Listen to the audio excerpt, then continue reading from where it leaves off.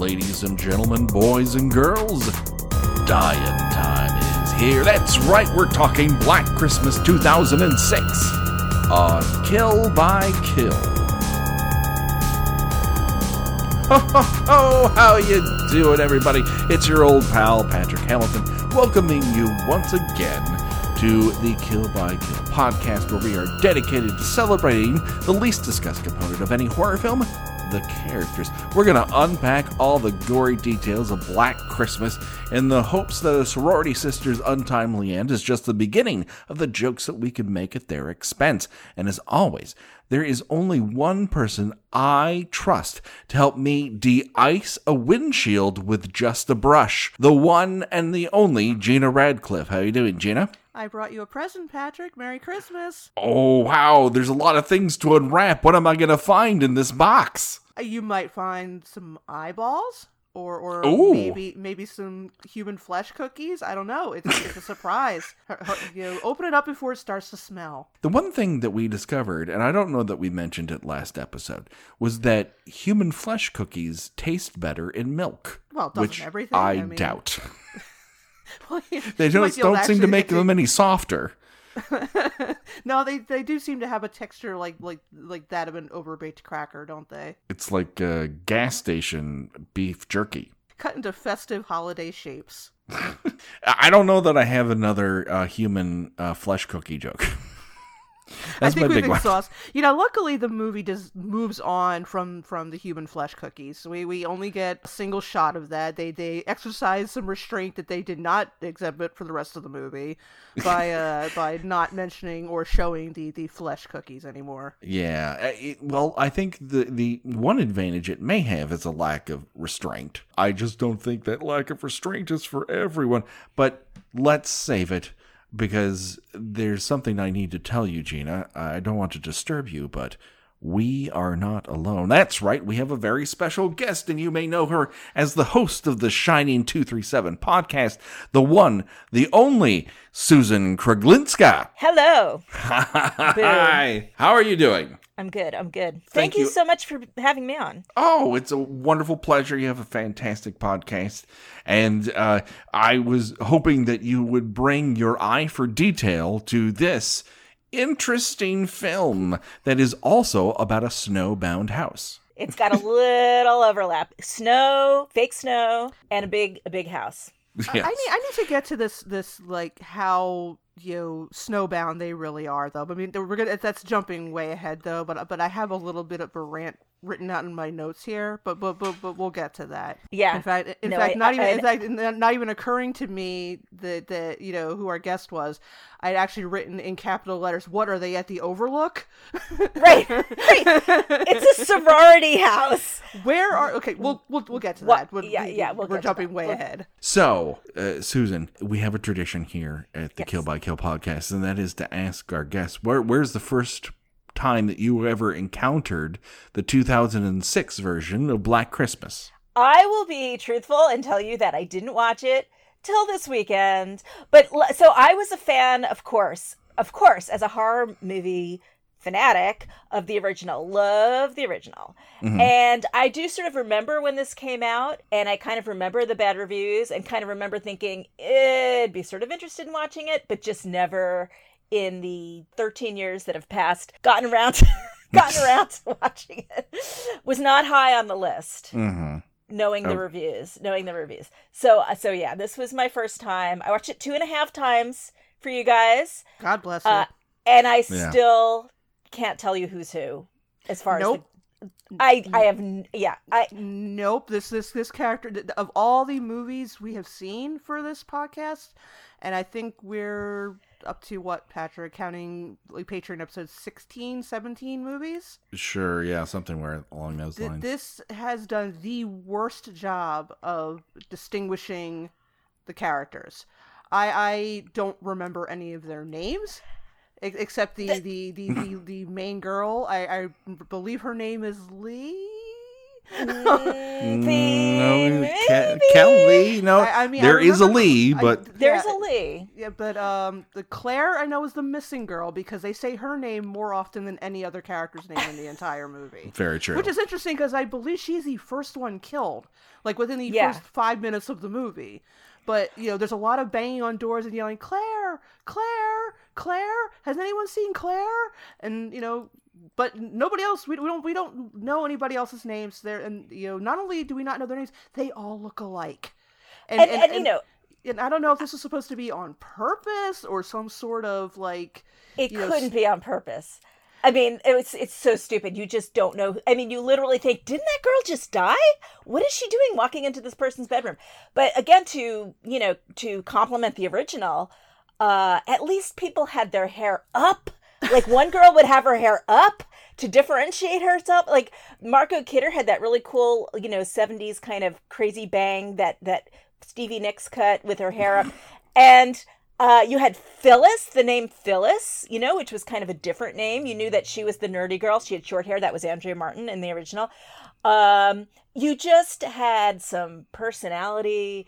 You had, again, I just can't emphasize the differentiating, the haircuts enough. Like, how hard is it to put a girl's hair in a ponytail or in a ballerina bun? They all have like long dark hair, except for the final girl. She has blonde hair. I know, and Claire has blonde hair, which made for the life of me, I don't think so. I could not figure out what was going on with this sex tape. Claire has dark hair.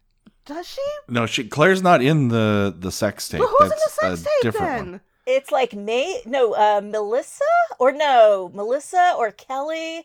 We'll never know. We could watch this 5 more times. They all have, and we wouldn't know. They all have long dark hair. They all have, they're complaining about the cold, but wearing very low cut cropped shirts. The only thing we know about these characters is that they fucking hate each other. The movie cannot emphasize enough how just seething with loathing these characters are for each other. Right up until the very end, when they're all actively being killed off, they're still calling each other bitches and pulling faces at each other, and it's just like, wow, what is this movie trying to say? And again, I don't know. Just to throw it back again to the original, Margot Kidder, again, her role, she was a unlikable character, but you still loved her. She was one of those great, she was a bitch and she was, but she was still appealing. She had personality. She was salty and she was salty and she was mean, but you still, enjoyed watching her and you didn't really want her to die. Here, you're like, you just cannot care. There's no way to care. So basic. It does not help that the entire cast has been given Brazilian blowouts. Yeah. And that everyone from the back looks exactly the same. It's crazy that there's no variance here. Like, as close to a variant as we get is one person has a harsh bang, and that's it. It's just I was like, they are all the same. Half of the cast is wearing black coats throughout the entire thing. Yeah, I mean, I just like, oh, that's Mary Elizabeth Winstead. Oh, that's Party of Five girl, and then like everybody else is like, shrug emoji. I have no idea, No, I even Googled up these actresses. Like, I don't even have that background. Like, I never watched Party of Five. So I Googled up these actresses, and then seeing their photos in Google Image, I'm like, I do not recognize this person. Like, I have no idea who this is in the movie. I mean, not to be lookist, but, sometimes all pretty girls do kind of look alike. And it's like they all have the exact same perfect nose. They all have the exact same perfect mouth. They have the exact same perfect eyes. And then if you do their hair all the same, it's like, come on, you got to give us something. Give them a blue streak in their hair, something. I will say that the one thing that I found as a sort of mental trick for myself that really enhanced my enjoyment of watching the film the second time was that I started thinking of it less as a remake of a classic proto-slasher and more of a gritty reboot of the facts of life. And at the point where Andrea Martin stopped being Mrs. Mack and started playing Mrs. Garrett, this movie was a fucking delight. But Patrick, I mean, yes. Even the facts of life had a fat girl. Come on. If only there was Natalie. If only there was Natalie. Or Tootie. Tootie. There was no Tootie. Come on. I mean, I've never, granted, I've never, joined a sorority. I've never set foot in a sorority house. I am pretty sure that most sororities have, at least one member who weighs more than 115 pounds. But they left to go skiing. All of the more hirsute or heavier members of the house all went skiing in one mass. Screw you, bitches! We're going to Vail. That's right. Everyone with hips, get in the car. We're going skiing. Yeah. That's the party I'm joining. Everyone above a size 4, hit the van right now. They got the good food. Yeah. They all have families who love them. It's like the pretty girls in movies. Pretty girls never have parents who love them. Pretty girls are always rejected. So that's another kind of a trope, I think. At one point, one of the characters tells Lauren, the drunkie, she complains that, oh, you're a better sister than my own sister, and she says, Dick Cheney is a better sister to you than your own sister. And yes. I liked that line. Just imagining for a second Dick Cheney being somebody's sister. Put a smile on my face. It was the most clever line of the entire movie for sure. That was the standout. Like, that had to be improvised. It was too good. It was too good. So let's get back into it. Let's do a quick body count. Who's still left alive at this point in the movie? Just about everyone that you would have gone to see this movie to go see. All of the TV stars are still in this movie. Andrea Martin is still alive. I had to continuously look at the cast list on IMDb in order to remember their character names. So, do I have a whole list of jokes about who they are and they're well observed? No, because we never find out who these people are. They're dominated by one characteristic, and in some points, no characteristics at all. I'm mystified by the lack of characterization in this movie by two people who were pretty good at doing just that, both in TV and in the movies. I find it mystifying. Yeah, and then what do? They add more characters. We get this sister character. Is this Lee? I literally finished watching this movie like 20 minutes ago.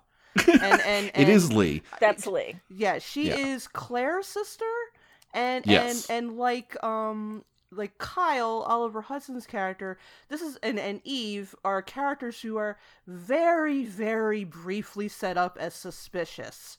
And, yes. and the movie goes nowhere with it. Like, here's this sister that Claire has never mentioned before. She's being bitchy for no reason, just like everybody else in the house.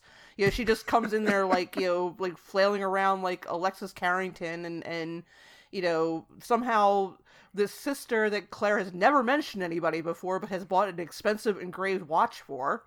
And so, she's, for like 35 seconds is held up as maybe this is the killer, and then just no, we're gonna drop that.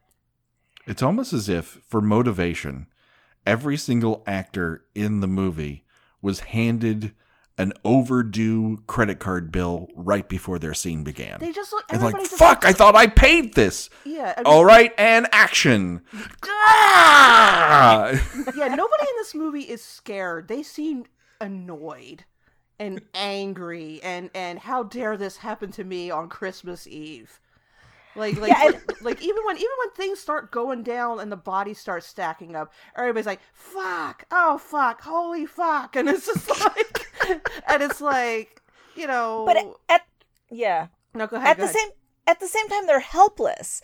And, that's kind of, again, the difference between a classic slasher movie. The girls usually get strong. They're like fighting back. There's or at least one girl who gets tough and kind of defends everybody, who kind of pulls everyone together. You have the Jamie Lee Curtis character in the original. They just had so much more strength, even when they were unappealing and slutty and whatever. They were 70s sorority girls all the way, but they still had a strength to them. These girls have no strength. There's literally scenes where they're just sitting on the floor crying, while they could be easily grabbing something and smacking these jerks on the head. It's really, this movie does not like its women. It's not a, you can tell the writer director, who by the way is the husband of Lee, the actress who plays Lee. That's his wife. So surprise, surprise, he could have gotten someone with a little more personality, but he got his wife, who has the exact same hair as everybody else, and the exact same makeup. But again, I don't get the impression that Mr. Morgan is, I don't know, I'm not really familiar with his other work, but is a real pro-female kind of guy. I don't know. Right, and I feel like, part of me wants to be charitable and say like that this is maybe a deconstruction of slasher movies where, it's supposed to be a little, sly parody, and at the same time, like, well, no, maybe it's just badly written, Yeah. I mean, it's just, because otherwise, I mean, there's just no reason to have these characters, again, who clearly can't stand to be in the same room together at the best of times, suddenly banding together and looking out for each other. It's just, oh, well, we're sisters. Oh, really? You could have fooled me. You all acted like you just met that night. Right. And they split up anyway, and they're like, "Okay, we're all sisters. See ya." Yeah, we're gonna go out and start the car. Good luck, sister. There's no redeeming. Nobody has a redeeming quality. Nobody. Oh, I don't know that's necessarily true. I mean, some of them are pretty and others are gorgeous. Lee Colvin, as we mentioned earlier, is Claire's older sister, and she's introduced into this movie as if she is a Bond villain. And she's yet another, as we said, a long line of red herrings that are neither fishy nor even the slightest bit pink.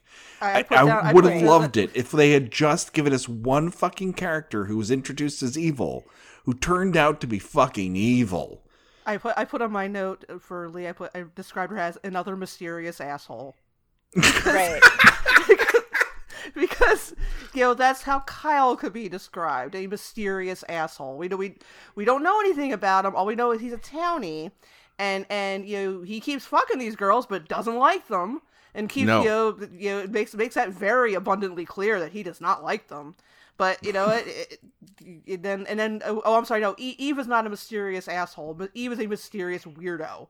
Eve is a mysterious nothing. Yeah, she appears on screen for 30 seconds. She's the most interesting character in the movie. She's the only one. You sort of want to be like, okay, let's hear her story. She's in this bedroom. They throw a bunch of red herring stuff at her. She has that weird art piece on the wall of her room that has a yellow eye. She has yellow gloves. She has all these things that point to her as like her, she's Agnes, she's Agnes, she's Agnes. And they don't follow through with any of it, nor is the reveal that she ends up being dead like a big surprise, because it happens so quickly on the edge of somebody else dying. But the problem is that her character is so so little on screen. I did not even realize that was her. Like when her head falls out of the car, I'm like, oh, I guess is that Claire? I'm sorry. This is not true, Gina. She is the character with glasses. Yeah, but she didn't have the glasses. She didn't have the glasses on when her head fell out of the car. The only way I knew was when what's her face, the heroine calls the cops and says, "Oh, it was Eve Agnew." I'm like, "It was? Okay, you say so. I'll take your word for it." Well, again, It's the classic nerdy girl. She's very pretty. Without her glasses, with her hair down, she'd look just like everybody else. But for this in this little world, she's the ugly girl, and so they put black glasses on her face that makes her ugly. But yeah, so when her decapitated head rolls out, she doesn't have the glasses on, and again, she just you just can't tell her apart. Nobody here has a nose of any significance, whittled down to nothing. Oh my gosh. So once God damn it, now it's happening to me. Once Lee is introduced to this, the machinations start to begin in earnest. So the first thing Lee does is notice that there's a present under the tree from Billy, not to Billy. And when they open it up, they discover that it's a baby doll without eyes, just like Billy's daughter, his daughter's sister. His sister, his daughter, his sister. It's a Chinatown situation, but stupid. Yes. And wrapped in newspaper, that's the sign. That's the signal that it's Billy. He wraps everything in newspaper. Yes, that's his MO, is that he wraps very well with newspaper, which is a legitimate skill. You're telling me people don't have character design. Here we go. Billy wraps really well with newspaper. I mean, that's something right there. This should be an Oscar contender. This movie came out in 2006, correct? Yes. They're talking about, this newspaper is so old. It's from 1992. And I'm like, I was 20 in 1992.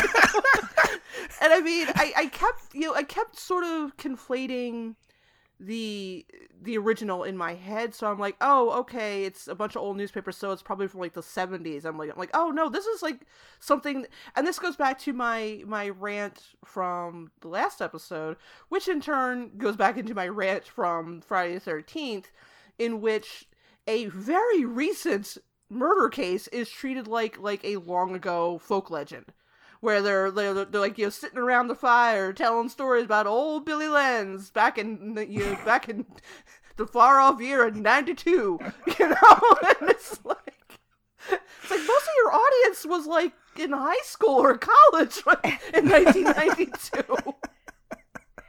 You can hear my bones creak just thinking about it. So here we go. Everything's happening at once now. So the house loses power, and we start just slamming through plot threads. Kelly discovers that Kyle has made a sex tape with Megan, and then... Is that who... I still don't understand that. Is it... Which one of them it's is he so supposed lazy. to be... Which one of them is he supposed to be, air quotes, dating? Kelly. But he had previously made a sex tape with Megan, and then lets it fly in conversation when he starts trying to explain himself to her that a coworker stole his tapes, plural, that connotes that has more than one sex tape of him awkwardly looking in the distance while he's humping somebody to see if the camera's on or in focus. I don't know what he's trying to do. So did Megan have it on her computer because she just saw that it was online? Yeah, she had it earlier. When they introduced his character, he got a call from Megan, and she was mad at him. Oh, and it was basically, you're supposed to infer that she was saying, what's the deal? I just found the sex tape with my sorority sister on it, you jerk, and that's what gives the motivation for Kyle to have killed her, if you absorb that, which was really hard to absorb that. I mean, you wouldn't really notice it. And then he says, I wasn't knocking over a 7-Eleven, as an excuse for what a good guy he is. It's so, oh my God. Yeah, this is a real Rudy Giuliani sort of thing. Like, I didn't kill anyone and I didn't rob anyone, so anything less than that, I'm an angel, baby. Like, no, that's not really how it works. That's not how morality breaks down. There's not a murder somebody, rob somebody, everything else category. There's other crimes, and this guy has committed sex crimes. Yeah. I have a feeling what this movie was trying to do was kind of, again, call back to the original, where, the Jess in the original, this person Jess, had, which was Olivia Hussey, if I'm pronouncing it right. She was pregnant and she needed to get an abortion. They threw in these very modern, for that time, sex issues, young women's issues. But again, the way it's handled in that movie is from the female perspective, and she's strong about it, and she's like, no, I'm getting this abortion, and there's nothing you can do about it. Here, they're like, how do we modernize this? What are young women's problems in the aught years? And we're like, sex tapes. But they don't handle it in a way that does anything for these women. Again, it's just the women being humiliated. It's very, this movie is just, the girls are bitches, and then the movie itself, in its mega status, is like cruel to them. It just doesn't give them any strength at all. Now it might hate humanity. The entire film might hate human beings. It definitely does. Now, one thing that I couldn't help noticing is while Kyle and what's her face, again, I'm already forgetting. I'm instantly forgetting Kelly, are arguing. We see a point of view of a movie poster with Peter Lorre, because what college students in the early 2000s were really into was Peter Lorre movies, especially these girls. Oh, these girls would be all over Peter Lorre. Were absolutely 1920s art film fans, 100%. Absolutely. Listen, college girls in the mid 2000s were into three things: crop top Henleys, bootcut jeans, Peter Lorre. That's everyone. So everyone was into it. The more shallow you were, the more you were into Peter Lorre. For sure. Exactly. So they show this poster, and they show a shot of a thumbtack being pushed out of a wall from the other side. Now, how thin are the walls in this house? Oh, that you could push out a thumbtack, which is about a quarter of an inch long, from a wall from the other side.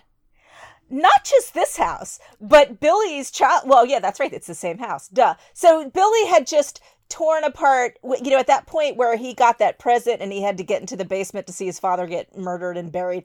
He had just torn that wall apart like it's paper. These walls, it's like 19th century Japanese,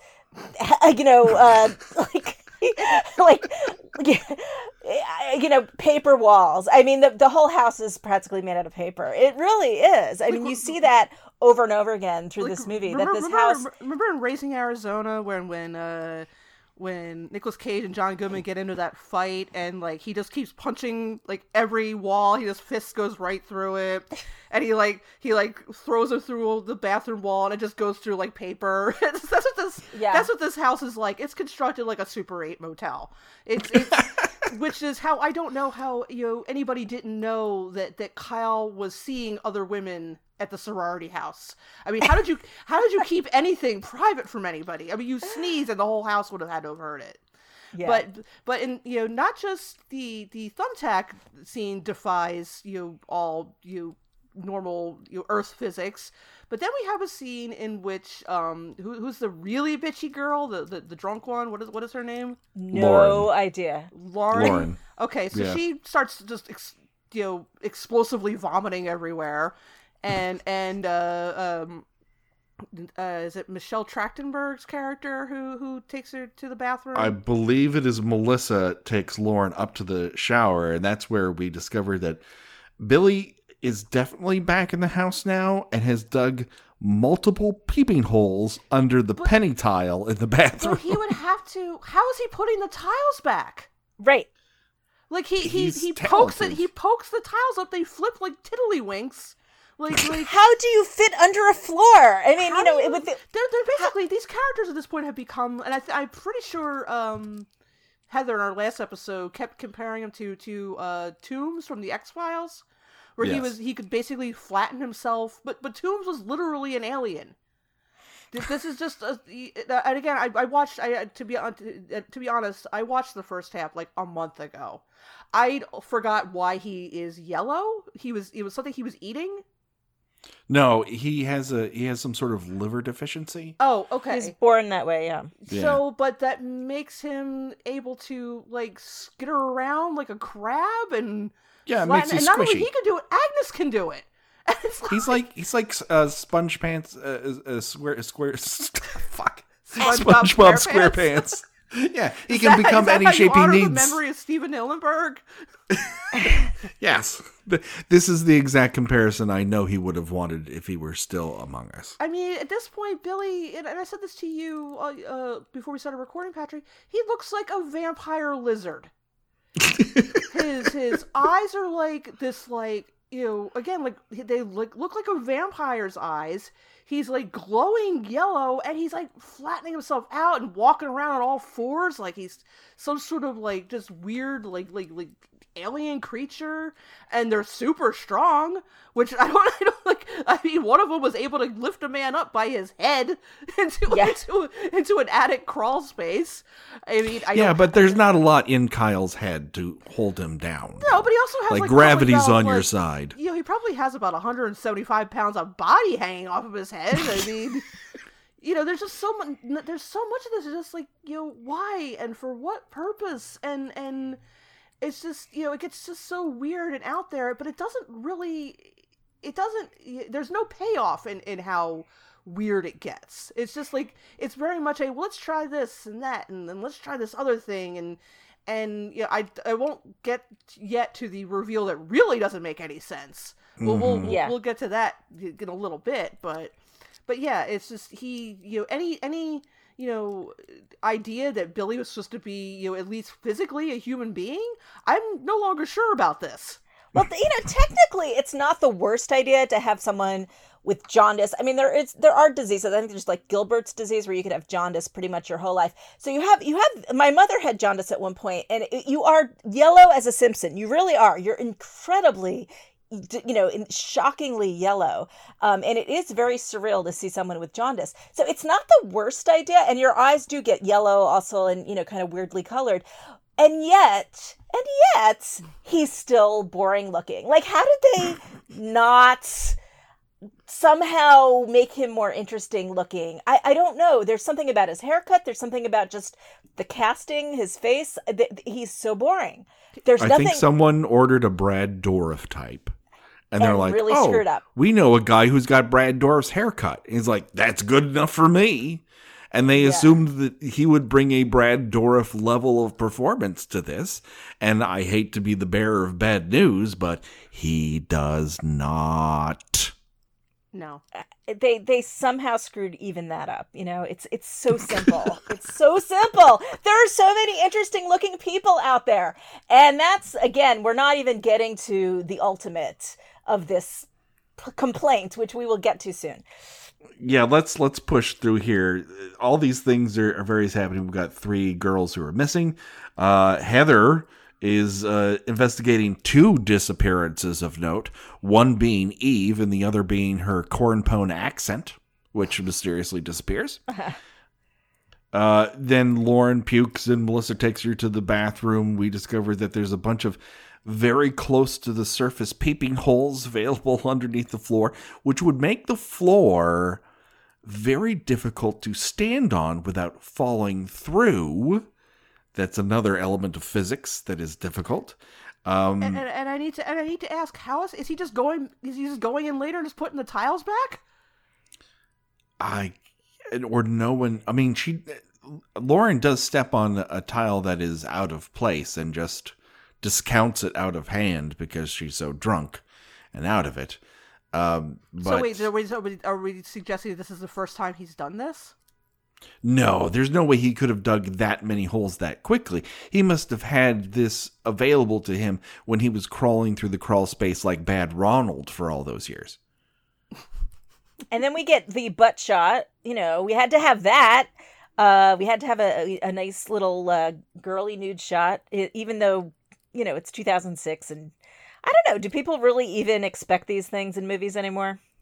I only want it if I'm going to get it both ways. If I'm going to see butt, I want to see a nice pair of buns on top of it.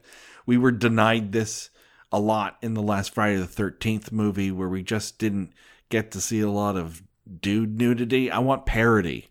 If you're going to do it, right. do it all the way across the board and give everyone some eye candy already. Right. But of course, this cast is entirely female dominated, and for whatever reason, they decided they wanted to put Oliver Hudson, a very attractive man, in 6 layers of clothing. He's walking around this well-heated house in an amount of clothes that makes him look like Fat Albert. And apparently stifles his acting ability into submission. I don't know that this movie carries anyone well. Everyone here has probably done, and I have seen many of them, do better things elsewhere. Oliver Hudson was much better telling my dumb jokes on ABC last spring than he was in this movie. So this is not this is a low point for almost everyone involved, with the exception of maybe the one guy playing Billy. This is about as good as it got for him. Yeah. So everyone's going everywhere. The lights are out in the house. Heather finds a bunch of old news articles about Billy and Eve's closet and 2 baby doll eyes. So that connects it to that present. So everyone is now suspecting Eve of something. Lee is searching the house for Claire. We know this because, as Gina noted earlier, she can't stop saying it out loud. She does get surprised by a Santa Claus decoration and utters the phrase, "Fuck you, Santa Claus." And I like that one.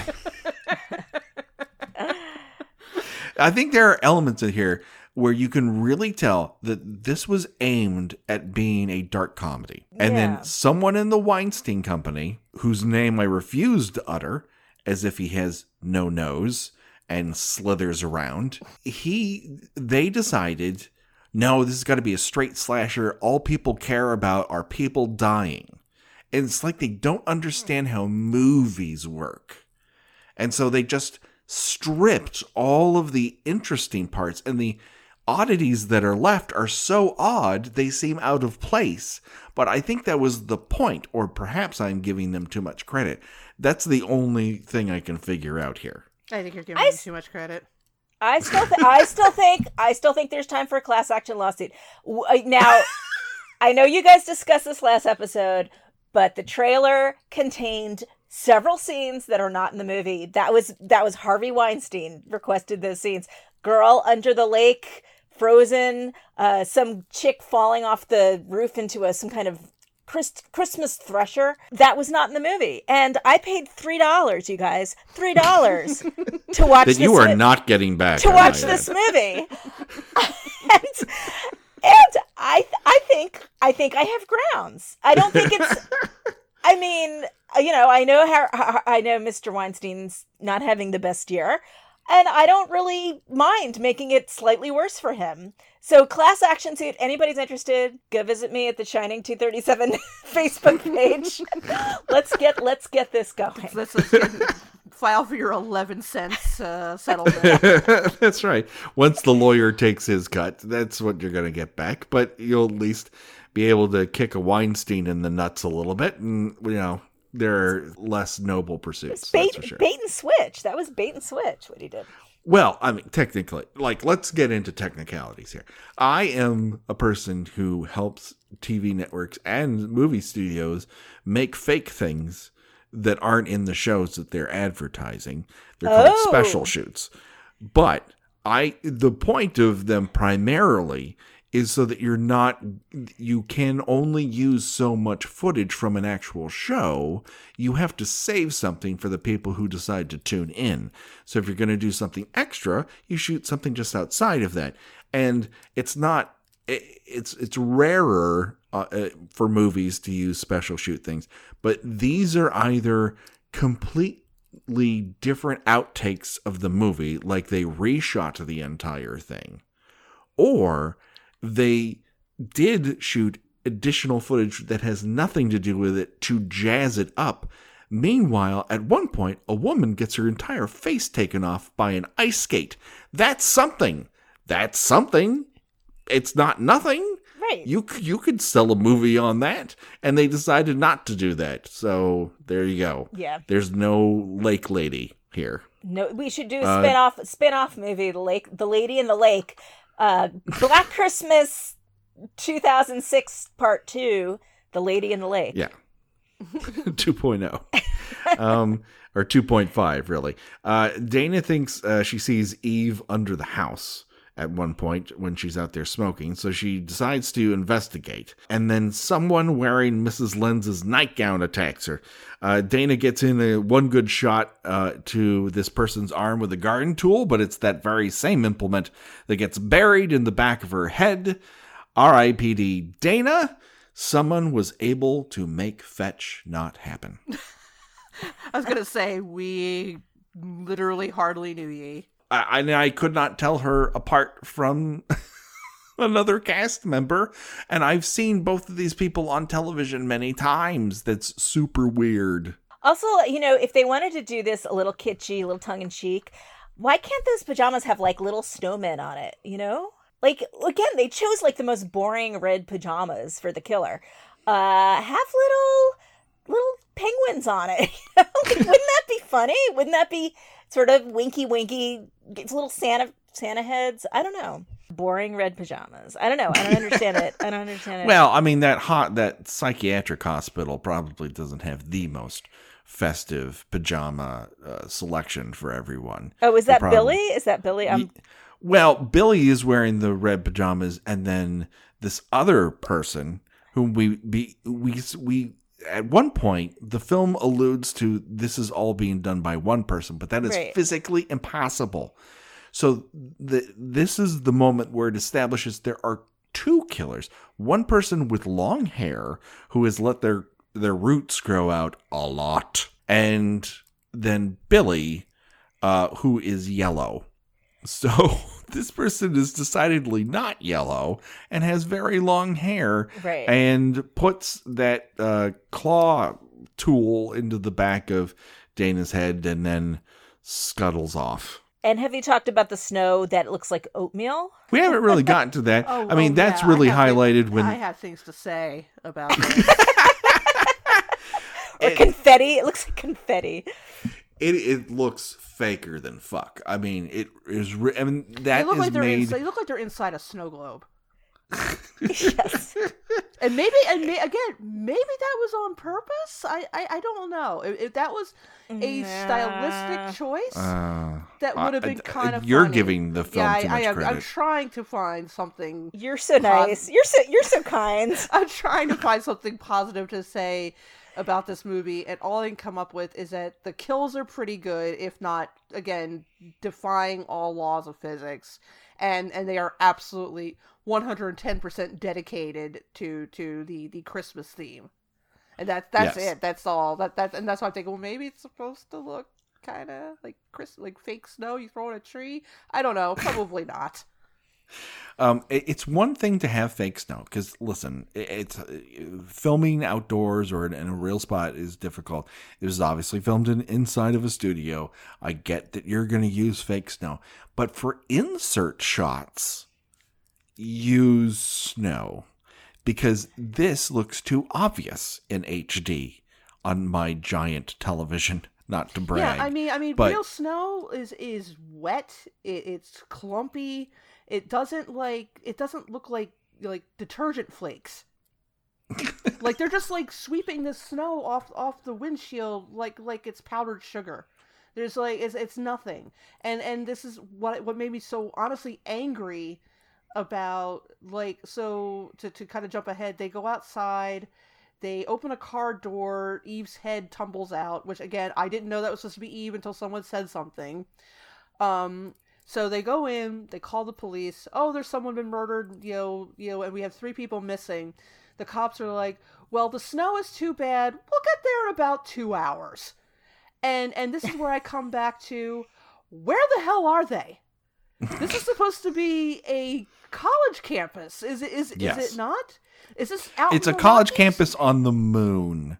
Is this up in the Rockies?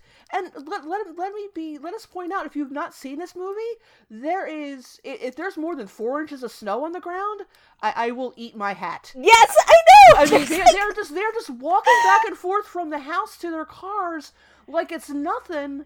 And the cops are like, "Whoa, we can't get out to this house to investigate this severed head found on your front lawn because there's just too much snow on the ground." You could blow on the ground and see the grass. That's how thin the snow is on the ground. There's no way. I mean, it's not even half an inch of snow. I mean, it's covering. It's snow that has covered the ground. There is no depth. No depth. I mean, you Susan, you live in New York. This wouldn't even slow down the train service, and the train service is already terrible. It would not make it any worse. No. And the cops are like, well, what are you gonna do? It's the blizzard of '06, you know. Yeah, the tree limbs are down. You know, we have a downed tree in Mrs. Johnson's yard. We have to get to that before we get to the severed head found in your front lawn. And she doesn't even tell the cop that the head's been severed. She's like, "Yeah, we have a dead girl." You know, I think you would capture the police's attention if you mentioned that she was decapitated.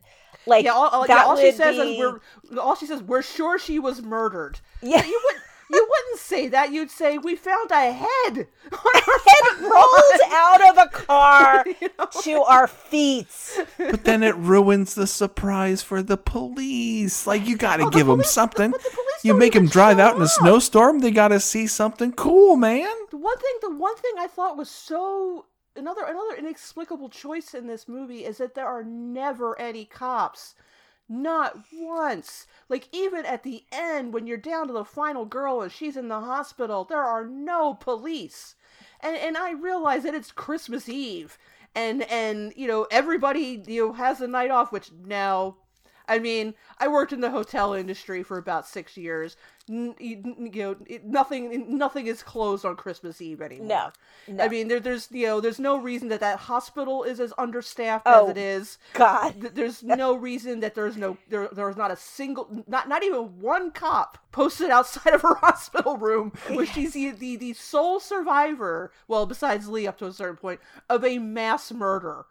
There's nobody on duty to watch her, because again, it's Christmas Eve. What do you want? You know? And again, going back to the original, they did have a whole police presence in it, and they used that as a little bit of a comedy outlet. They had one goofy police guy, and they had one tough cop. Right, and that was like one of the best parts of the movie. It was Margot Kidder just going back and forth with this cop who didn't know what the word fellatio meant. Yes, yes, exactly. It gives you material. Like, you have those kinds of you mix it up a little bit. You have more material to work with. And then, like, when they were, the cops have to trace the phone call. That's a really exciting part of that movie, where he's like, it's, of course, again, it's a 74, so they didn't have the technology. So he had to physically go through this whole building trying to trace the call physically with this telephone equipment. And it's really a wonderful kind of suspenseful thing, but that's not gonna happen in this movie. You're not gonna get anything. No, like that. I mean, it would make more sense if they had already gone on like their winter trip to like a ski lodge, or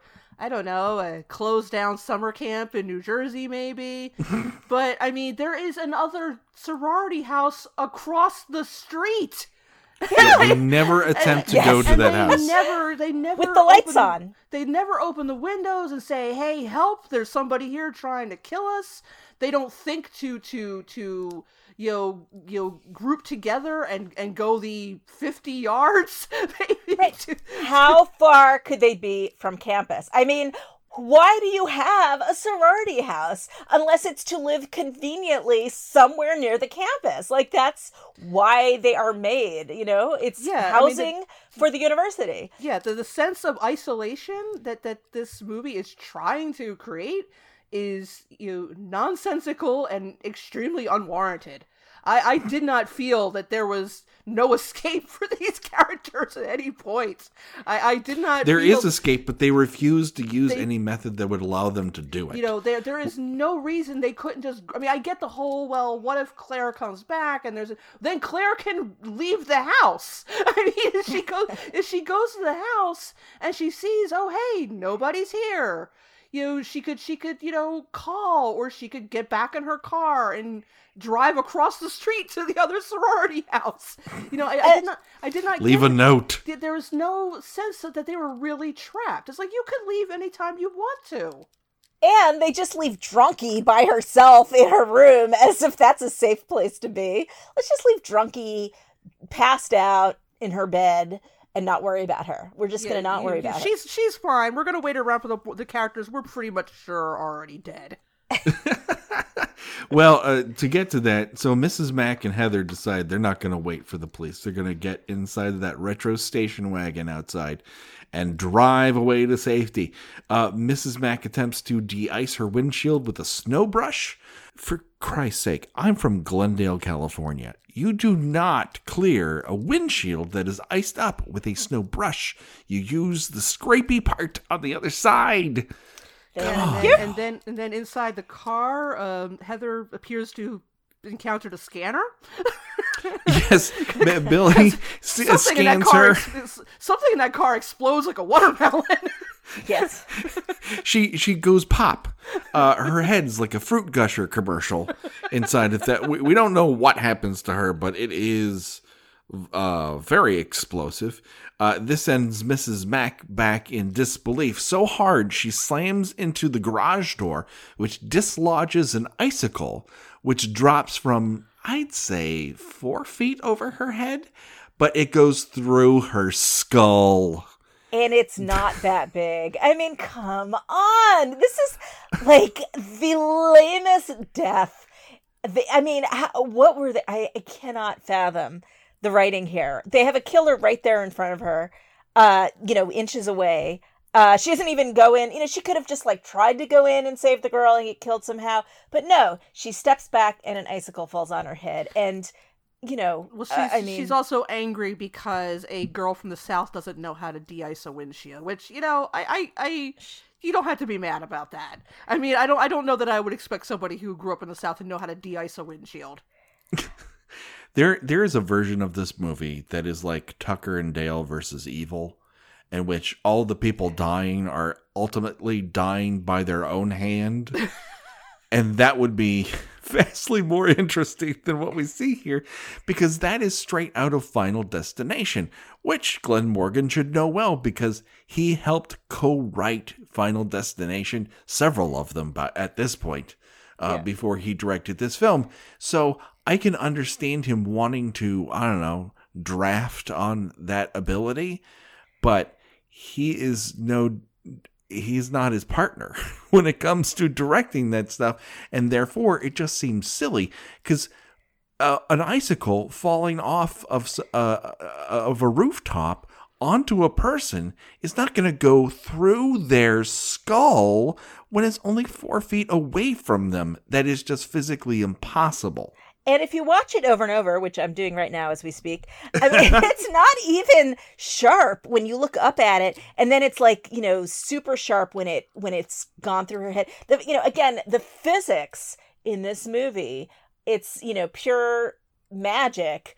If only they had run with some kind of magical element so that you'd at least, feel like it made some magical sense. But no, the physics in this movie are just, it gets better. It just gets better. But how did, I have a question for both of you. How did Billy get into this car? The two women had difficulty getting into the car because the ice had frozen the door shut. So what did Billy do to gain entrance to this vehicle? Did he go through the tailpipe? Because he's yellow like a banana? I was actually going to say he just squeezed himself, into the tailpipe. Banana in the tailpipe? Right, the door would not have been sticking at that point because somebody had already opened it and closed it. But he sneaks in from the other side. Oh my God, none of this movie makes sense. I'm really wondering why I liked it so much when I saw it in the movie theater. Oh, you saw it. I may have been drunk. I was going to say, I gave this movie my all. I tried to be as charitable as I could be, and there was some interesting seeds planted that they did nothing with. There's a more interesting movie inside this movie, but we can't critique it. We can only observe that it could have been better.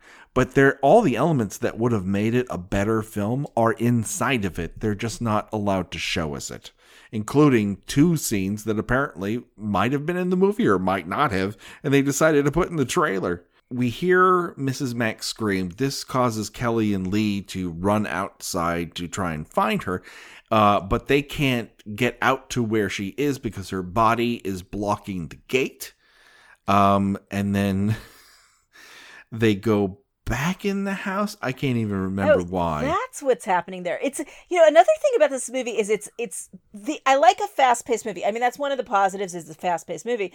But in some places, the editing is so rapid, it's a little too rapid. And you're just like, wait, what? What's going on? You can't quite make out what the actions are. It's not holding the camera long enough, or it's not everything's so dark you can't. I had no idea what was going on there. Their screams cause Melissa to leave Drunky alone in her room.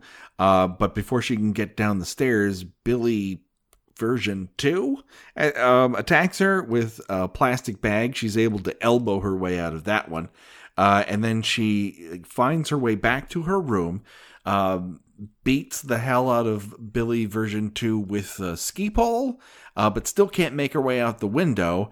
And that's when Billy version 2 picks up an ice skate and just slings it at this human being, and the ice skate slices off the entirety of Melissa's face. It's like an or the back of her skull, because we see her face later on. I think she's scalped. Yeah, that's right. Because it just reminded me of the the Road Warrior when he has the bladed boomerang.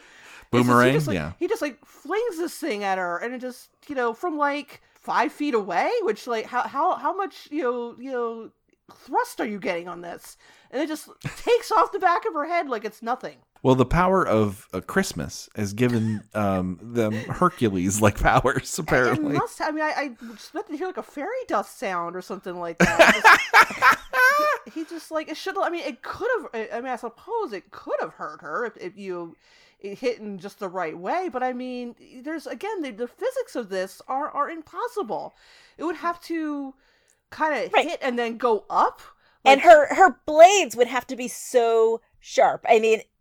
Like razor sharp, which most skate blades, yeah.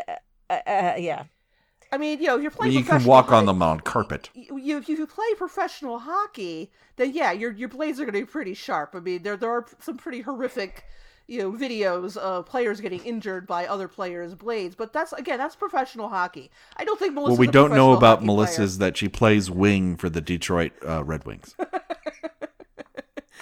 But yeah, so it's just like and we started with we haven't gotten to Kyle showing up yet. That comes momentarily. Just this shot later of after he kills Kyle. We have to get through Lauren's death now. Oh, because yeah. Do we have to get through Lauren's death? It's just God. No. Listen, needless to say, somehow Lauren gets molested in her stupor.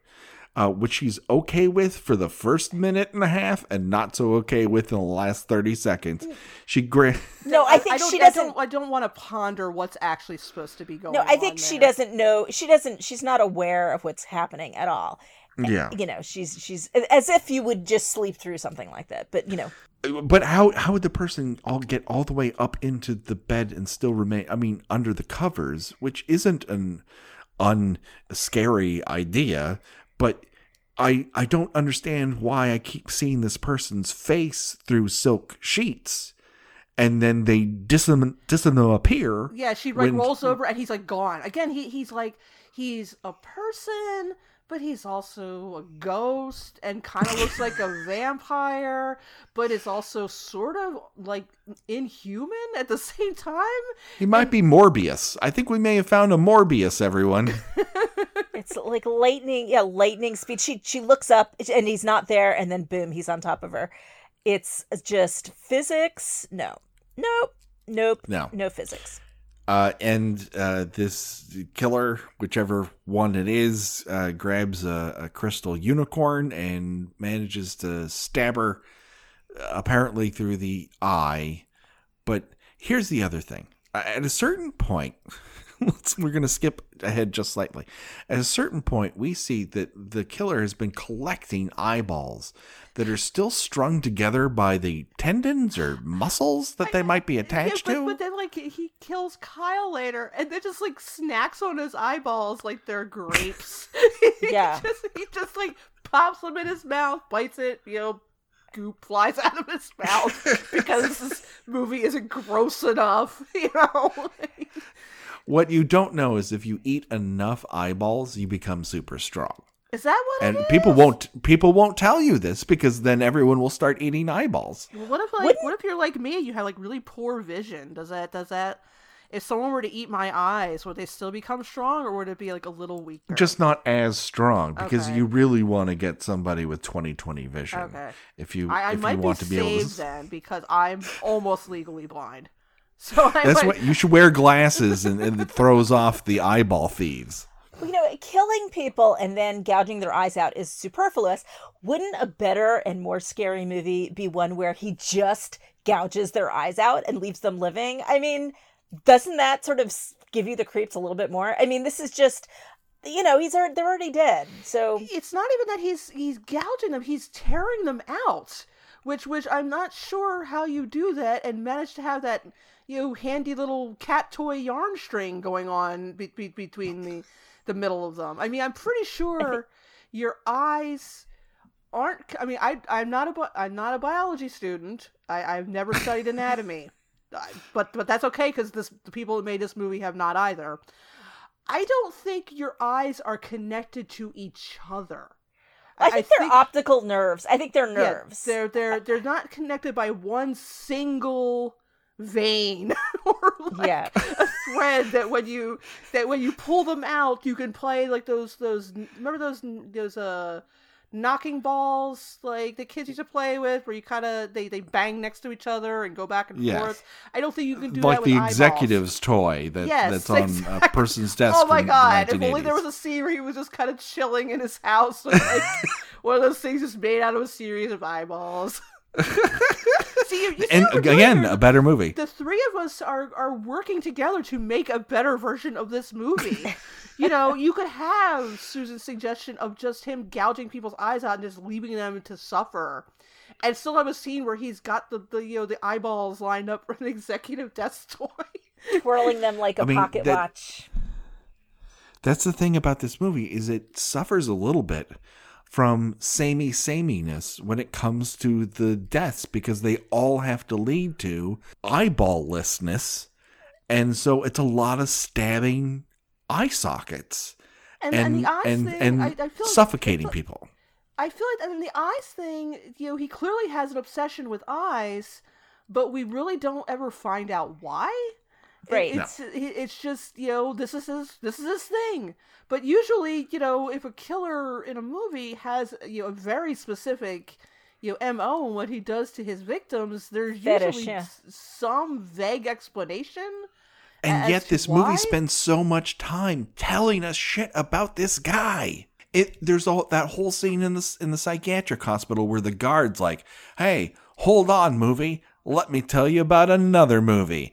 And then Kyle wanders in to this movie and goes, "Hey, wait a second, let's pump the brakes. Let me tell you about another movie." And they have whole sequences where they tell you all this backstory that ends up not mattering all that much because there's no clues there. Right. They have plenty of room to work with, and they didn't use it efficiently. Oh my God, where are we up to? Kyle shows up after yes, Lauren is killed. Yes, he's the shadowy figure in the background, and unfortunately, no one kills Kyle right then and there because they would be justified. Yes, I'd be better off. But they decide when they hear something in the attic, they have to investigate. And Kyle goes, "I'll go first," and everyone else in the movie goes, "Good," and he gets up the ladder. And all they have with them, they know there's a killer up there, and they have a fork for roasting marshmallows. That Lay's still got that fork for roasting marshmallows, which is like you could bend it, like it's nothing. But she lost the marshmallow. She did take that off. She did eat the marshmallow. Someone ate the marshmallow, and then he kind of whips out this little tiny knife. And there's this whole, they don't have a cleaver in the kitchen. They don't have a hammer or something. Pots and pans would be better weapons than what these people are carrying. They have a whole house of cooking utensils. But no, they have a little marshmallow fork and they have a tiny little knife. That's what it's they're a going. It's a butterfly knife straight out of my 5th grade dreams.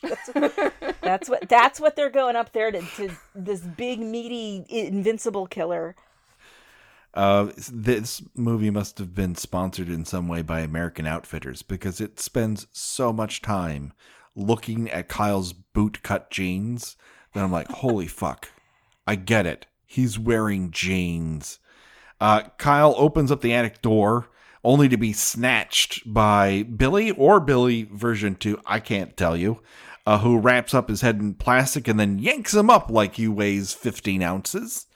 Again, eyeball eaten strength, I guess, is what happens here. Or as if that thin plastic somehow helps them, pull these people up. They use green plastic bags. Now, one of the magical things of the original movie was, of course, the girl sitting in the rocking chair with the plastic bag over her head. But what was so scary about that was that you could see her face through the bag. Here, it's all opaque bags. There's no horror to it. You don't see their faces. I don't understand that choice. That choice has been bothering me through the whole movie. Why would you use green Glad bags when you could be using, like there's these nice translucent where you see these horrified faces suffocated under the plastic, I think the reason is mainly technical, so they can do all these head puncture gags using a mannequin where you don't see it's a mannequin.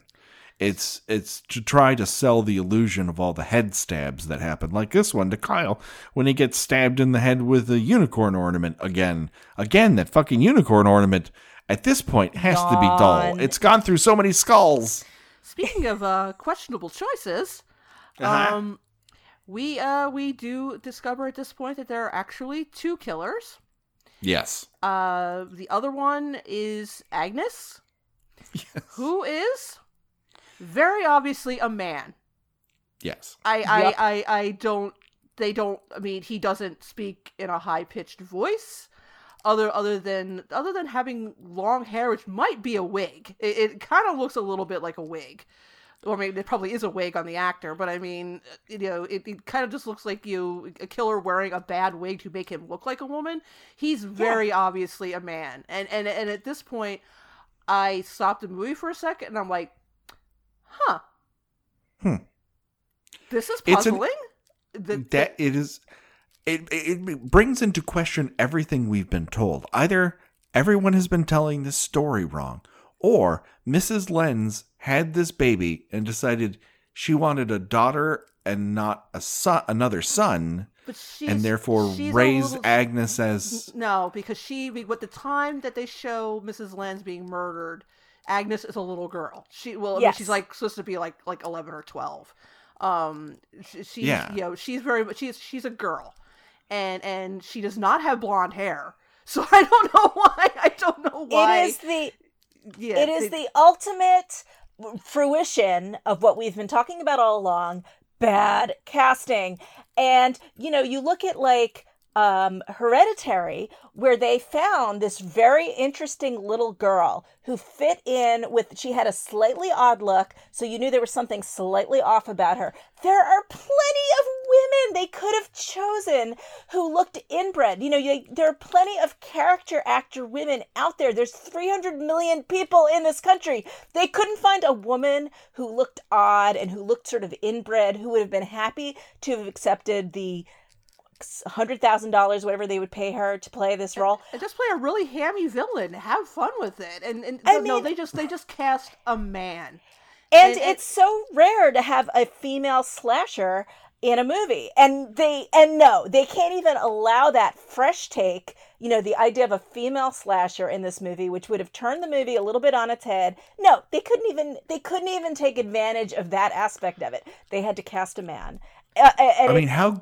There's a point that I got so confused that I thought I was having a stroke because we still don't know that you haven't. Yeah, I know. I mean, my arms kind of tingly here to be class action lawsuit. Exactly, because Kelly's the heroine. Yes, Kelly. Yes. I don't know. She stabs who she thinks is Billy because he's a man, in the eye with I believe the unicorn statue again. It's the fork from the fireplace. Oh, it's the marshmallow fork. fork. The marshmallow. It's the marshmallow fork. He air quotes just pulls the fork out, and the effects in the scene are so bad that he looks like he's wearing a mask, and then she says something. She calls him Agnes. And then he says again in a male voice, not I mean, if anything, he sounds a little bit like he's trying to sound like a kid, but it's definitely a male voice saying, I have my daddy here, and I'm like, wait, what? Is this the dad from earlier in the movie? The one that wait, no, she's talking about Billy. That's supposed to be Agnes? And I'm like, and I just like the look on my face. I mean, I just furrowed brow, jaw slightly askew. I was like, what? This is supposed to be. What would this movie have been like? This is supposed to be Agnes.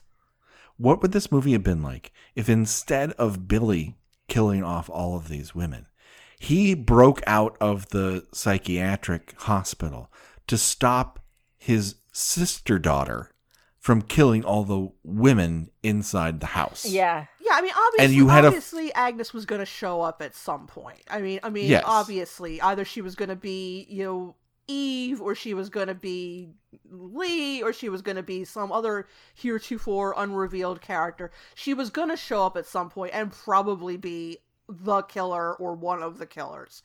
But this is just done in such a weird and nonsensical way, and it's just, again, I honestly had to stop for a second. I was like that gif of the woman looking at the diagram and like trying to figure out what's happening here, and it's just like, okay, there's no need for a slasher movie to be this confusing. The other lost opportunity is, supposedly what we're supposed to, I think, get from the ending of this is that she'd been living in that attic this whole time and nobody knew about it.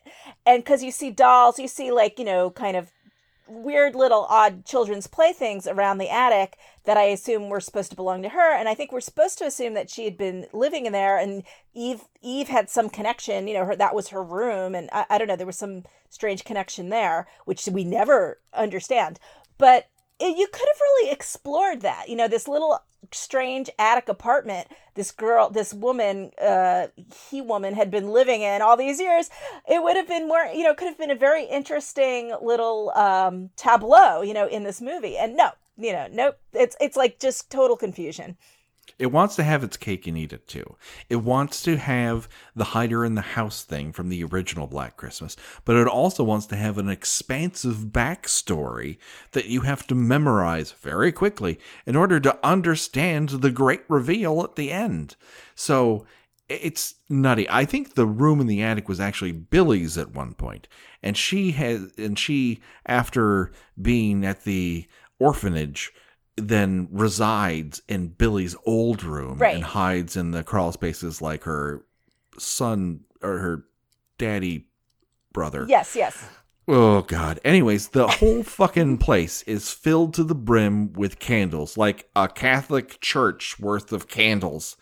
And somewhere in this melee, Lee ends up falling through the floor of the attic onto the second floor. Fortuitously. And then we see a bunch of life model casts of the rest of the cast with all their eyes gouged out. And then the entire place starts to catch on fire slowly but surely. And I was going to say, here's where the edits go nuts. I mean, they just edit, and the edits are lightning fast, and you just cannot keep track of really what's going on. It's very confusing. But Kelly, is it Kelly? I don't even know. Kelly. She falls. She falls through the wall, slips down quite a ways, and then at the same time, Billy has slipped through the wall. So the two of them have slipped through the wall. Yeah, Agnes falls first, then she falls to like the second floor, and then Billy is crawling down from the top. So she's getting sandwiched by psycho people. Suddenly this 2-story house has grown to about 5 stories somehow. It's some sort of Matrix fight is occurring inside of this house in the crawl space, and Lee has to find a spot to bust it open And so finally, she finds a space in the laundry room and pulls Kelly out before either Agnes or Billy can reach her in full. But at the same time, all the fire that happened in the attic has slowly but surely been pulled into the crawl space via this string of lights. And this is meant to be sort of a Final Destination-like thing where we see that, okay, that's connected to that, and those string of lights is connected to the pram, and the pram is connected to the burning Christmas tree, so that when we see each element slide down into the crawl space, we know that the fire is getting closer. But it's edited like a crazy person has taken over an Avid machine, and they're just touching buttons. It's like my son when he was 2 in an elevator, just touching buttons. Yes.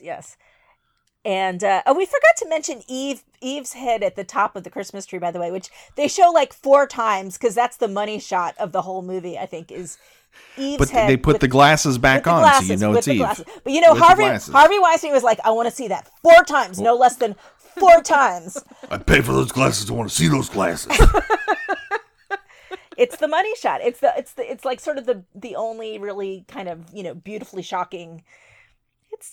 And they couldn't even shoot it from another angle. They just repeat the exact same shot 4 times. Yeah, I feel like this was completely re-edited by somebody else at some point, because it just doesn't make any narrative sense at all. But that's not to say that when they shot it, it didn't look good. So it's real confusing. And here's another example of this. We don't know whether or not it's Kelly or Lee grabs this very convenient plastic jug of paint thinner and starts splashing it everywhere now that the on-fire Christmas tree has entered into the crawl space. So in the hopes that when they leave, Billy and Agnes will burn to death. And then we cut to a hospital. And what do we got? This is another wisecracking morgue attendant. I looked at the clock at this point and go, 15 fucking minutes are left in this? This ending did not exist, right? The movie had actually ended with the house, and I believe this is, again, Mr. Weinstein saying, no, we need a whole new ending. Is that right? Oh, we can't have 2 women survive. We got to cut that in half. Yes. And we need another wisecracking morgue attendant because the audience loves wisecracking morgue attendants.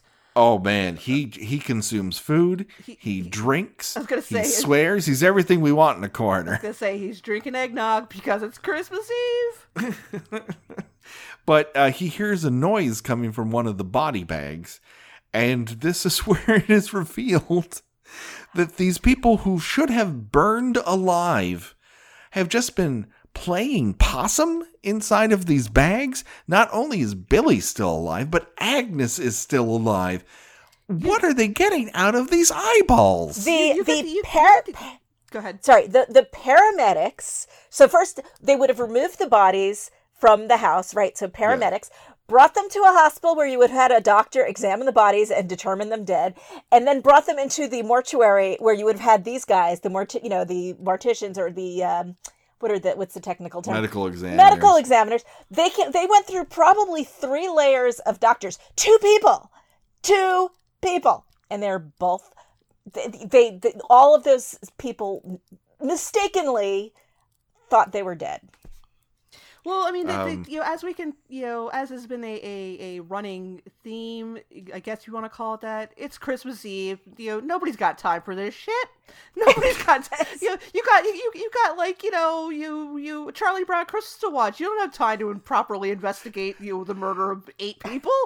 That's right. I got to go home and assemble my daughter's bike. I don't have time to determine whether or not this obviously dead body is dead. Just throw these carcasses on the table. They're fine. They're not going anywhere. See, that would have been funny, though. That would have been actually a really funny scene if you had that. If you had them like, yeah, they seem dead. Go ahead, take them away. That would have been, it would have made sense. It would have been funny, and it would have, not made the ending. I mean, from here on in, from the moment you get to the hospital to the end of the movie, it is just nonstop stupidity. I mean, it is just layers and layers and layers of, oh my God, what? It's a lot of how stupid do you think this audience is? Because I don't understand the point of the swapping out the present from Claire to Lee, which was a pen, if I'm remembering correctly, or was it a watch? It was a watch. It was a watch, so that wasn't swapped. Oh my God, this movie's confused the living fuck out of me. Okay, so I wrote like, why did Billy or Agnes rewrap this fucking this present? Pardon me. How do they know what room she's staying in? Why? And then they take out Kelly because she has an X-ray, and then Lee stays in the middle of the night. In the middle of the night, she has an X-ray because the doctor's not going to be in tomorrow. Little midnight X-ray. Yeah, what? That's how it works. What hospital are you going to have the doctor, and B? Well, he's not going to be here tomorrow. I mean, do you have... Nobody will be in this hospital to take any X-rays. This major city hospital. Yeah, it's going to be run by the janitor. It's a campus hospital, but there are people, as Kyle pointed out many times, there are townies. So people live in this town and might need access to medical care. And you're telling me that this hospital is so understaffed that they don't even notice when one of their patients presses the emergency call button. And yet they have the carolers. But they have carolers at midnight. The caroling industry is fine in this storm. Carolers are just like, there's the whole town, they base their industry on caroling. And obviously it's... Yeah, I guess they managed to get through that that dreadful Little House on the Prairie snowstorm eventually. They managed to get to the hospital. Well, that's the thing. If you don't make those caroling rounds in a caroling-based economy, you're going to be on food stamps by summer. Right. It's like Jaws. Yeah, absolutely. So like Billy, is it Billy or Ag? Which one of them kills Lee? Agnes kills Lee as posing as Kelly. Agnes kills Lee. And then Kelly comes back. She realizes that something is amiss, and of course, in this high quality hospital, they have a broken door that they don't bother fixing. They call it out in the most obvious manner possible. They might as well have a superimposed arrow, like in student bodies, that would point out these things. So you go ding, ding, ding. Eventually, she manages, and again, this is very much testing the audience's goodwill, in that she manages to flee the room with Billy chasing after her. I'm sorry, she kills Agnes with the defibrillator. I guess she just gives her a seizure. There is one thing about that defibrillator scene that must be mentioned. There's a reason why doctors and nurses yell "clear" before they touch a body with a defibrillator, because it emits electricity. So if you are, lying on top of the person that you are hitting with that defibrillator, you too will be shocked by the electricity that comes out. I have to admit, it does not stop at the house coat. I have to admit, I was a little bit surprised. I thought they would go the extra mile of just making Agnes's head explode. I mean, I don't know. Yes. I don't know that. Why did they hold back? Yeah. In a movie that offers very little restraint anywhere else. I mean, I don't know if one's head would explode if a defibrillator was applied to it. I'm thinking not, but really, we've already established several times that this movie does not care about physics or logic. But yeah, why get real now? So she flees the room with Billy chasing after her. She runs into a cart. The guy operating the cart just does nothing. He nobody stops this person chasing after her with a scalpel. Right, people are falling on the floor. It's like gasping and panting and falling and screaming, and nobody. There's nobody. They pass a nurse. They pass an orderly. Yep. They just look a little puzzled and like, well, all right, I guess good luck with all that. Not my business. It's almost midnight. I gotta go home and watch The Grinch. That's Listen, I got eggnog waiting for me. I can't stop this murder happening in the hallway. That's not my patient. I am. That's someone else's patient. I don't. That's a HIPAA violation if I That's get involved in that. That's not that's not an MP. That's a YP. And so during Billy and Kelly's fight, Kelly manages to Haikido Billy over the edge of a staircase, and he lands back, spine first, into the top of a Christmas tree.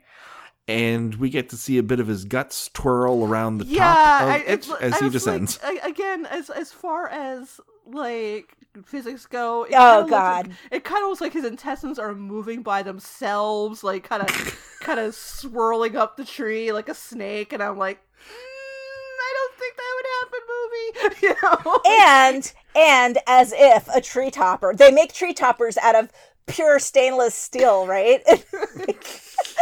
And these trees in a hospital are going to be like, they're not going to be the wobbly trees we all have in our living rooms and we see in real life.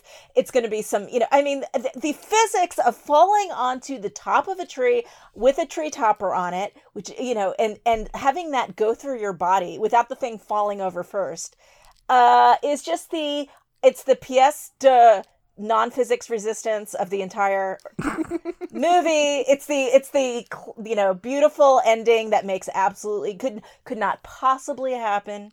But it with this movie, that's how it had to end. It had to end that way. And then we get 8 minutes of credits. 8 minutes of credits. 8 minutes of credits. I turned it on. When the title screen came up, I was like, oh, this movie has 9 minutes left. I guess there must be a post-credit sequence. And I'm like scrolling. Like, nope, this is just, for some reason, really long credits. Leave them wanting more, was the rallying cry. And of course, the more that we are left wanting of is any semblance of sense. It takes a lot of people to cut paper that much snow. I mean, that's a lot of paper cutting. That's a lot of sitting there with scissors and snipping away at typing paper to get that much snow. So and that's Black Christmas. Yeah. Voila. Another one for the so books. it's time for our grand tradition here on the Kill by Kill podcast. And that is choose your own death venture, and that is where we decide, of the deaths presented in this section of the film, if you were forced to die that way, which one would you choose and why? Now, some of these are going to run in together, so we're just going to have one general category, and that is stabbed in the head. There's just a general head stabbing that's a part of this. Then you have part of your skull carved off by a thrown ice skate, or killed in the face by a defibrillator, or launched onto the top of what apparently is a Christmas tree made out of an old whaling harpoon. Or having your neck snapped, like that's what happened to Lee. Yeah, that, you know what? I'm so angry at that, I'm not even acknowledging that as a possibility. Talk about it. I swear to God, the end of this movie was directed by a completely different person. There's no way it's the same person. It doesn't look or act the same at all. I heard the beginning and the ending were tacked on, right? Even the sanitarium scene, I think, was tacked on afterwards. Did you read that? That feels right. Yeah, even if it might not be factually true, and it could be, it feels emotionally true. I accept that. We're going to accept that just on merit alone. So, Susan, as our guest, I choose you to go first. Okay, I want the icicle through the head because then I'd still be alive. I'd be fine. So because through the back of your skull, there's a lot of brain in that travel. No. And then it's easy. You slip it out. It's like Phineas Gage is at its worst. That's the worst that can happen is a Phineas Gage thing where I'm just like a grumpy person the rest of my life. I'm fine. I would go that way. And it's relatively painless. Well, technically, you have chosen a path that A, is not represented in the movie, and B, also is not a death venture because it does not cause your death. It just causes your mood to change. Andrea Martin died. I just don't think I would die. And you would not either. You would not either. So if I put you in a cage match with Andrea Martin, you think you can take that woman? No, she is a SCTV veteran. I'll have you know. Me and Andrea Martin, each with an icicle. Clearly, Yes. clearly, her head is not made for icicle damage. I think I'd survive it. Okay. This has been an odd flex, but cool. All right. Gina, what say you? Well, we don't really know what happens to Melissa, Mary Elizabeth Winstead's character, but clearly it's quick. Because you don't live very long if your body has just powerfully injected that much blood at once. I mean, maybe it's a little bit of a Johnny Depp and Nightmare on Elm Street situation. I don't know, but whatever it was quick. And as we've established many times over, I am a coward. I don't enjoy pain. So yeah, I'm going I'm just convinced it's like her head exploded somehow. So that works for me. Also, I don't think you actually saw her on the head tree. So maybe they did do something to her head. I don't know. It's the movie makes no attempt to treat these characters as if they are human beings with human limitations. It's entirely possible one of them could just crush her head with their bare hands. I think it's because Billy has not actually arrived until we see him enter that particular scene. So all of those bodies are the ones that Agnes was killed, as opposed to Billy. Well, regardless, I don't know what happened to her, except it involved a lot of blood, and it probably she exsanguated very quickly. So yeah, that is the way I would choose to go. Okay. Well, straight up, I'm going defibrillator to the head, only because, really, I am in the need for a good house coat. I like the look. It just makes me feel cozy. And this house is full of windows, and it could get very breezy inside. We have a lot of heating disparities. So a house coat would be good for me, I think. And yet you'd have to wear a long blonde wig.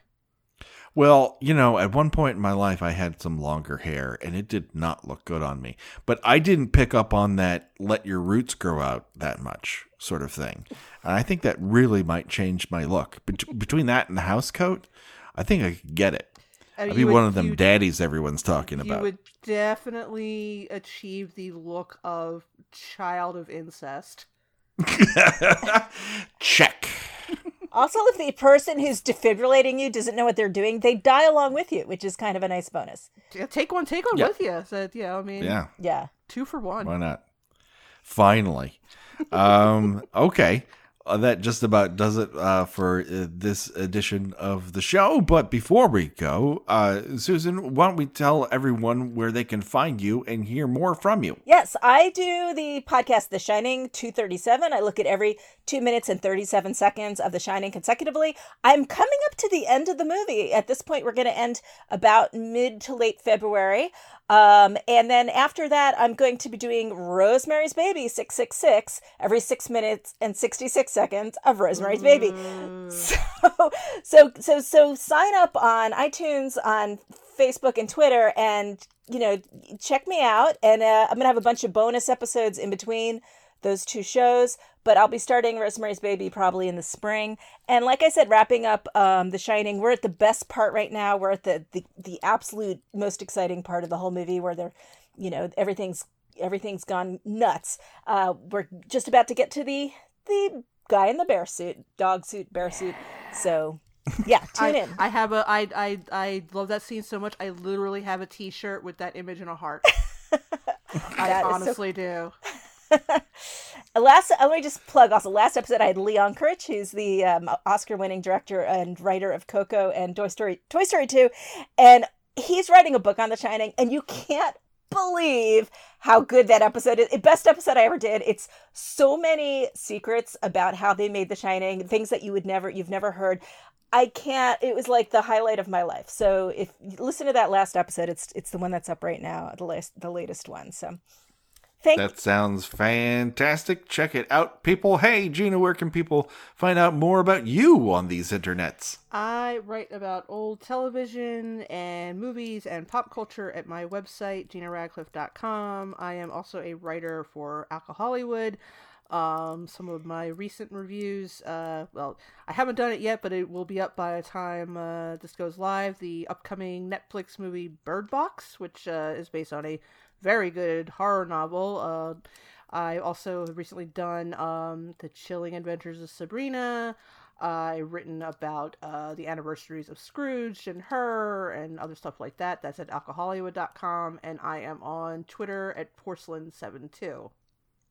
Excellent. Do it today. People do not delay. Of course, if you want to reach out to us, there's the easiest way to do it. It's on Twitter at KillByKillPod or at Instagram KillByKillPodcast. We have the Facebook group and page where you can discuss things in more detail.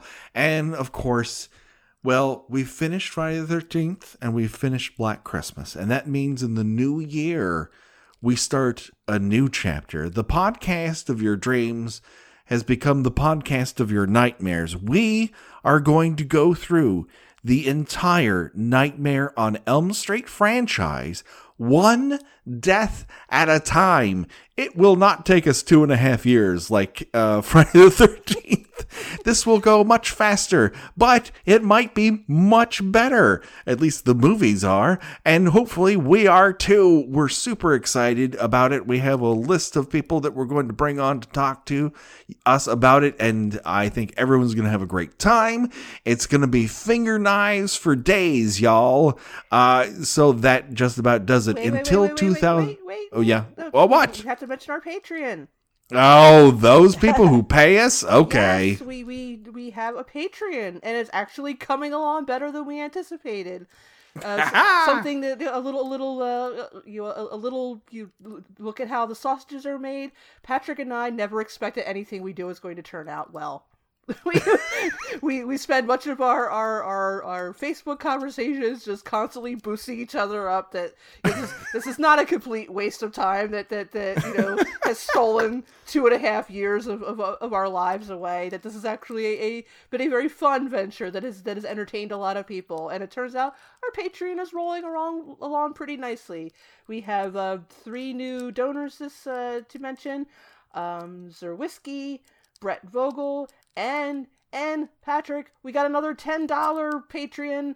It's Karen Corday. So probably in the next couple weeks, we will have the opportunity to make our $10 Patreon reward come to fruition, in which she and our other current $10 patron will be able to choose a movie for us to review. So we don't know what that's going to be. It's exciting and also a little terrifying. But if you want to get in on that, our Patreon is look us up under patreon.com/killbykill. Yes, do it today, people. Okay, so that does it for this time. But don't worry, the body count will continue in 2019.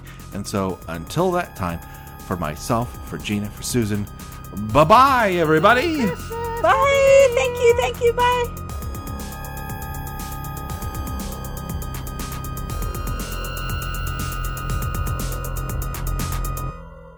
Kill by Kill is produced by We Write Good and is intended for entertainment purposes only. Friday the 13th is owned by Paramount Pictures. Jason is owned by New Line Cinema. No infringement is intended. Kill by Kill logo was designed by Josh Hollis. Visit him at joshhollis.com. The Kill by Kill theme was created exclusively for us by Revenge Body. Get the whole track and much, much more at revengebodymemphis.bandcamp.com today.